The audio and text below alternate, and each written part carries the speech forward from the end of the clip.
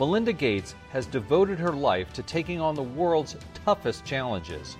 She's fought for equality in the workplace, worked to develop treatments for our deadliest diseases, and helped improve the lives of children all over the globe. Now she's joining the fight against the coronavirus, putting her vast resources to work for those who are most vulnerable to the pandemic and its toll on the economy. In this episode of Influencers, I speak to Melinda Gates about what she and her namesake foundation are doing to drive back COVID-19 and help people get back to work.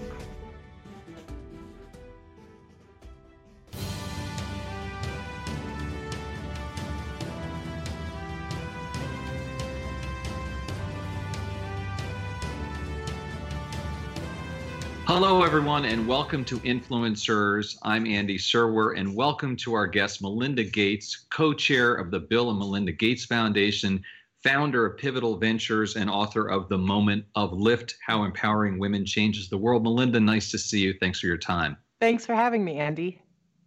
So I want to ask you about an op-ed that you've just written this morning about reopening the economy, and that would require business and political leaders to make caregiving a priority. Why is that important, and what would that entail? Yes, so caregiving is something that so many people are doing in their homes. We do it every single day. It's caring for the young, it's often caring for the old. We have had a broken caregiving system in the United States for over 50 years now.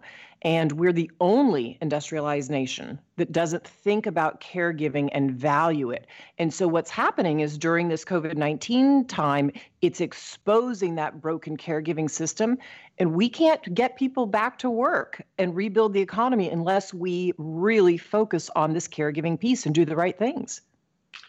Don't we need help from Washington here, Melinda? And Democrats and Republicans have failed to reach an agreement here before. What should Congress and President Trump do about this?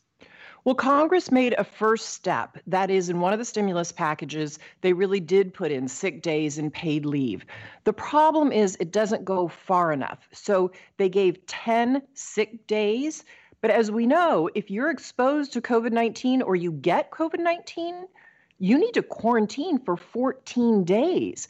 So if we're saying to workers it's okay to go back to work, or you're essential, you're a grocery store cashier, how can they make that work with only 10 days? So in the next stimulus package, they need to go much further, and it needs to last the entire time of this pandemic. That is just for this time. And then they need to start to look forward and say, what is it we need to build long-term around medical and paid leave? Are you optimistic about that? You know, I am, because with the many partners we've been working with, like I have a company called Pivotal Ventures that works on societal issues here in the United States. Our partners, like the Bipartisan National Policy Center, they are starting to see movement because Congress is hearing this difficult tension that moms and dads, but particularly moms, are facing at home. And so I think finally this problem that's been underlying our economy for so long is now exposed, and people are seeing that a nurse, 85% of our workforce of nurses are women. They can't go to work if they've got 2 kids at home who there's no childcare option for them right now. Yeah, in addition to your piece in the Washington Post, there was a story about just that in the New York Times this morning about Italy and how difficult it was for women to go back to work there. I want to shift and ask you about the private sector, though, Melinda. They have to play a role here as well. Some say, oh, this will just add more cost to having on-site daycare centers, for instance. What's your response there? Well, I think there's several things that businesses can look at doing, and they can look at having more flexible work hours where they can. They can look at shift times, what can be done at home, what can't be done at home. I think they can look at child care tax credits for their employees. And I think they can also look at, maybe on-site daycare. But, we always make these excuses. The United States always makes these excuses of, okay, it's going to cost us something. Well, guess what? It's costing us enormously that we don't have these policies. And so businesses need to step up. We have over 8 states now that have passed robust paid family medical leave policies. In California, where the Chamber of Commerce was originally against it, now they're polling small businesses. California is one of the states that has it. And small businesses are saying it's actually working. It's working for our employees. Because guess what? Most employees are caregivers. And we need to recognize that and stop forcing this unhealthy balance between doing the right thing for those we love and work. Makes sense. Let me pull back and ask you about the Gates Foundation and coronavirus generally. How much money have you guys given, and where is it going, and where has it gone? Yeah. So we've given specifically $300 million that Bill and I have opened just since this crisis began. We also have the about $4 billion plus that go out from the foundation every year. And a lot of that is being reworked during this COVID time. But the $300 million specifically is going for diagnostics, therapeutics, and vaccines. Making sure that the science is pushing forward and that those will come out as quickly as possible with industry. Another piece of it is going for the international response, because if we don't focus on what's going to happen internationally in this crisis, you're going to get massive rebound back into countries around the world. And so we have a piece that's looking at how do we get vaccines out equitably and affordably to everyone. And then there's a small piece that goes here for our home in the Pacific Northwest, for our partners who are supporting those frontline workers or supporting those kids who need to get a computer brought into their home and set up so they can learn.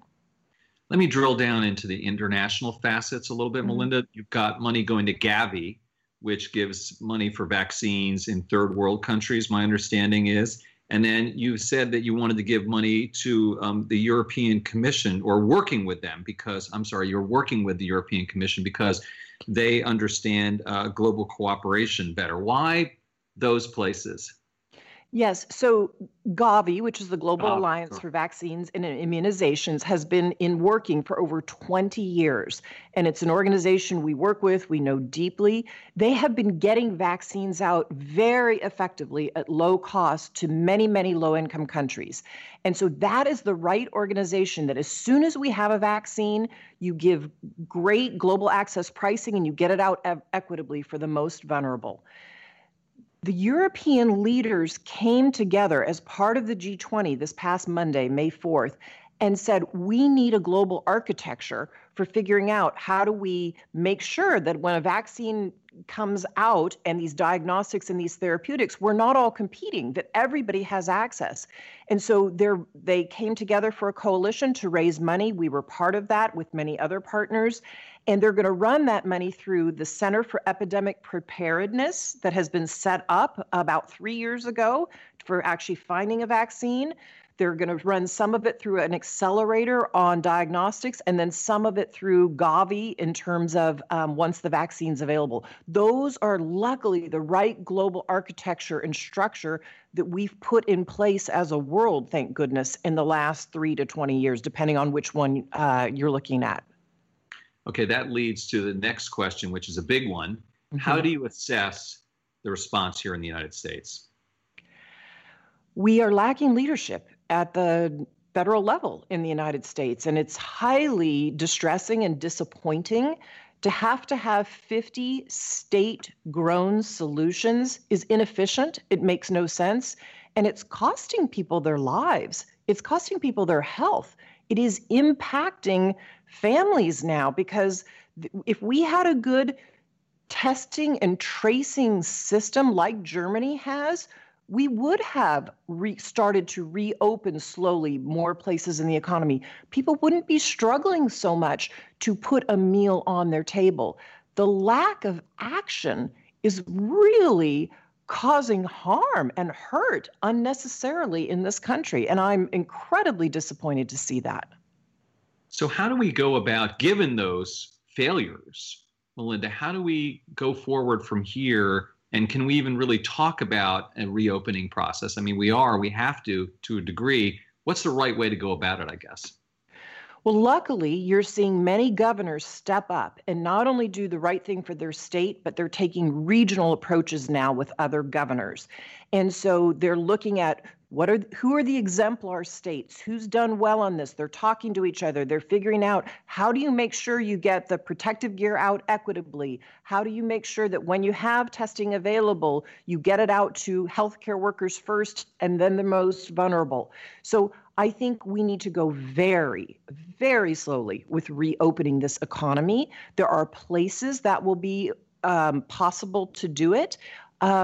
But we have to look very carefully at the sentinel issues. That is, as soon as you see increased rates of COVID, you need to go back and pull back some. And so we have to look at all of the places we're collecting data and then do modeling around it. But this is a slow process. This isn't just, one day you wake up and you open up a state. You're going to see rebound all over the place in the United States. And that is concerning. Are some governors moving too fast, do you think? I think there are a few who are moving too fast. You don't reopen when you have an accelerating disease curve. You reopen after you've flattened and when you're starting to see it go down. I mean, it's pretty simple in terms of when you look at the graphs and you know what to do. And I think one of the things that's difficult right now is, we have an organization. We set up after the war the Centers for Disease Control to make sure we took care of malaria in this country. They have amazing employees, amazing scientists and epidemiologists. They are set up to provide the science to the local, state, and health commissions. But if you take away their power, they can't do their job. And so that just should not be. Are you working with the CDC right now? We work with everybody. Right. Excuse me. Sorry. Yes, we're working with the CDC. We're working with HHS. We're working with Congress. We're working with global leaders because, Bill and I have had this institution now, the foundation, for 20 years, and it's focused on the most vulnerable. And luckily, we do know a lot about disease as an institution because of what we've been dealing with all over the world. And so, yes, we are readily talking to all of those various partners and agencies and scientists, quite frankly, in academia and in industry so that, everybody can push forward. Is it even appropriate, Melinda, to frame reopening in terms of an economic trade-off? I mean, you hear about this, that the cure is worse than the disease. That came from the president. And you can understand the economic pressure, certainly, but should we even talk that way? I think we should be talking about what's safe and what is the most safe for families. And I think we have to talk about how do you keep certain parts of our economy open. We have been successfully doing that. Our healthcare system, luckily, our grocery stores, our pharmacies, those essential services. And then you have to say from there, what is the next safe places and how and where might you start to open things up? And yes, it is important to reopen slowly where you can because we don't want to have so many people unemployed. We don't want to have kids going hungry. We don't want families struggling to put a meal on the table. But we can't do it in terms of, hey, we're going to just quickly reopen this place because it's important for the economy. No, it's important to keep the American people first and foremost safe. And it's a balance, right? And we have to talk about that balance. You've talked about equitable distributions of a vaccine once we have one. Why is that so important? Because it's our most vulnerable populations who are being affected by this so much. I look at the statistics from the few states where we have what we call disaggregated data.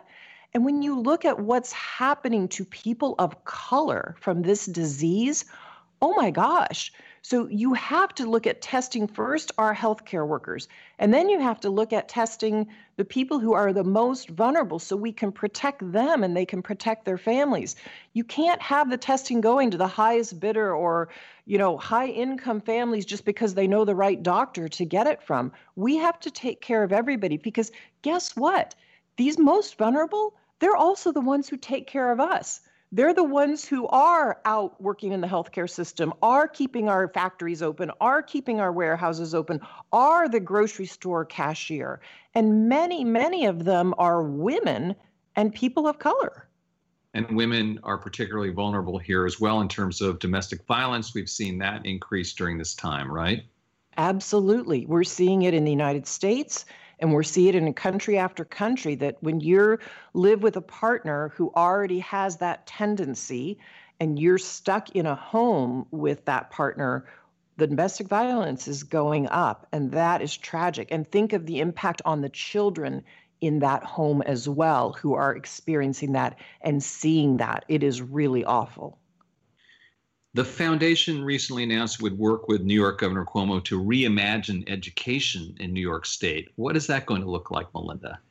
Well, Governor Cuomo asked our foundation to just come to the table with the many, many, many partners we've worked with all over New York State and other places in the United States. And, our primary partners, let's be honest, are teachers, right? So he's asked us to come together just as part of a coalition, because we've been working in the state, to think about what might we do now with education. Some kids are successfully going online and are keeping up their learning gains. Many, many are not and are falling behind. And so we need to look at, where are teachers in the public school system who are being effective? How are they doing it? How can we help them spread their lessons to other public school teachers? How can we help low-income kids have access to broadband, to a computer, and then to great teaching? There are many great teachers out there, but not everybody knows how to go online. I have to say, even I struggle some days with all the different platforms, right, that we're using online these days. And so we need to support teachers, and they can support one another. Your husband, Bill, recently tweeted when President Trump announced he was freezing funding for WHO. Does it really rise to the level where you feel you guys need to respond? Maybe I shouldn't be asking you to speak for Bill, but does it rise to the level where you guys feel compelled to respond like that? Bill and I both came out strongly with our voices on purpose in favor of the WHO. We know the World Health Organization. It's not perfect, but we have worked with them for over 20 years. They are the organization that was set up after the last World War by the United Nations to deal with health around the world. And so it makes no sense in a time of crisis to say you're going to pull back on a partner. Yes, there will be time later for a post-mortem and for some changes and to make things even better. But that is the institution we rely on. So we feel that when you're in a crisis and a partner is good and robust, you stand up for what's right and you stand up for your partners. And guess what? WHO, it has a whole it's a whole member set of the United Nations country, but they stand up for everybody else in the world. So of course we're going to stand up for them. That's what's right. You mentioned you founded the foundation 20 years ago, and it focuses primarily on healthcare, which looks prescient now. I mean, you could have done climate change or something else. What made you decide to focus on healthcare, Melinda? Yeah, so when Bill and I founded the foundation, we really have this belief, we realized as a couple, that all lives have equal value, all lives. And yet the world doesn't treat all lives as equal. People don't all get to grow up and live that healthy and productive life. So we've always been about the most vulnerable. And when we looked at where were people most having trouble around the world living a healthy life so they could go on and educate their kids, it is places where there is a lot of poverty and a lot of death because of diseases. And so over 20 years, we've built up a knowledge base with many, many, many partners and scientists inside and outside the foundation of how do you deal with malaria outside the United States? How do you deal with HIV/AIDS in these low-income settings? How do you look for a vaccine? And so that knowledge is now coming to bear, and the many partners we work with and that we have relationship with, whether it's industry or academia or scientists in different labs, luckily that is coming to bear now during this time of COVID. Another endeavor you have is the Giving Pledge with Warren Buffett. Have you guys looked to change the direction maybe of that during coronavirus, or is that still just ongoing right now? Well, the point of the Giving Pledge is to really send a societal message that if you have the type of wealth that has created, that you've become a billionaire, it really has to do with because of where you've grown up. Yes, and some luck and some skill. And so it was getting billionaires together to sign up and say, we're going to give away half our wealth. And not for a specific cause. Everybody, works on their own pieces, but to learn and to accelerate our giving. We've had several calls now with that group. And believe me, people are pivoting and changing in their communities. They are making their funding flexible. They're supporting their partners in the community. They're saying we have to fill gaps before the federal money showed up or when it shows up and doesn't show up in quite the right ways. And then they're starting to think about, okay, what else might we do? And I've been really impressed with the Giving Pledge community, with how much they are being thoughtful with their partners and saying we have to help our partners and we have to help the most vulnerable in our communities. And we've had numerous ones of them call us and say, hey, we don't know anything about vaccines, but should we be contributing more to vaccines or therapeutics or diagnostics? And so we have ways to help one another do that. So they are responding. That's good to hear. Absolutely, they're responding. So let me ask you a little bit about your book. And you talk about women leaders. And I guess I need to ask you, or want to ask you, which ones impacted you the most? Oh, I've had so many women leaders impact me over the years, but I can tell you one that I see right now and that I have worked with now for many years, and that's Chancellor Merkel. When I see her consistent leadership over time, when I see and you talk to her about how she was underestimated originally in Germany, and yet she's a physicist. She grew up in East Germany. And she, has risen to this role, but she has been consistently who she is. And when Bill and I talked with her on the phone a couple of weeks ago, she is asking all the right questions. She's listening to the science. She's listening to her advisors. She's saying, what should we do for the world, not just for Germany? We're watching her systematically give guidance in Germany and open the country back up in a very wise way. That is the kind of leadership that to me is smart and is consistent and is compassionate. And she is a leader that completely and totally inspires me. Great. Let me ask you a few personal questions as we wrap things up here, Melinda. What are you and Bill and your kids talking about around the dinner table during this time? Well, of course, every night we're talking about the news, not surprisingly. We're talking about the latest COVID data or what we know. The kids are bringing points of view. But we always are coming around to every night the most vulnerable, particularly in our own community. Our kids understand that we're lucky, that we're not struggling to put a meal on the table. It may not be the best meal right now because mom heats, she doesn't cook very well, but we're not struggling to eat, right? And we're not having to get up every morning and think about, who's going to take care of the kids and how do I go in and work in the hospital today? So we're talking about stories we're hearing that they're hearing from their friends whose families might be struggling. We're talking about what we're learning from Africa and what we're seeing, what we don't know, where we're confused. So those are very robust and ongoing conversations every single day. And then we're also just trying to have some humor at night too, right? Right. Yeah.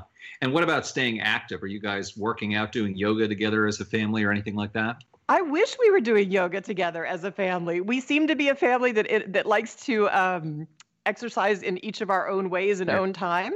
But luckily, it's turned to spring here in Seattle, so it's beautiful to get out and walk. Our son's in the gym lifting weights, so we're all kind of doing our own thing.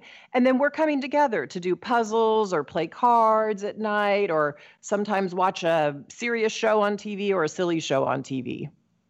Right. Yeah, I know that feeling.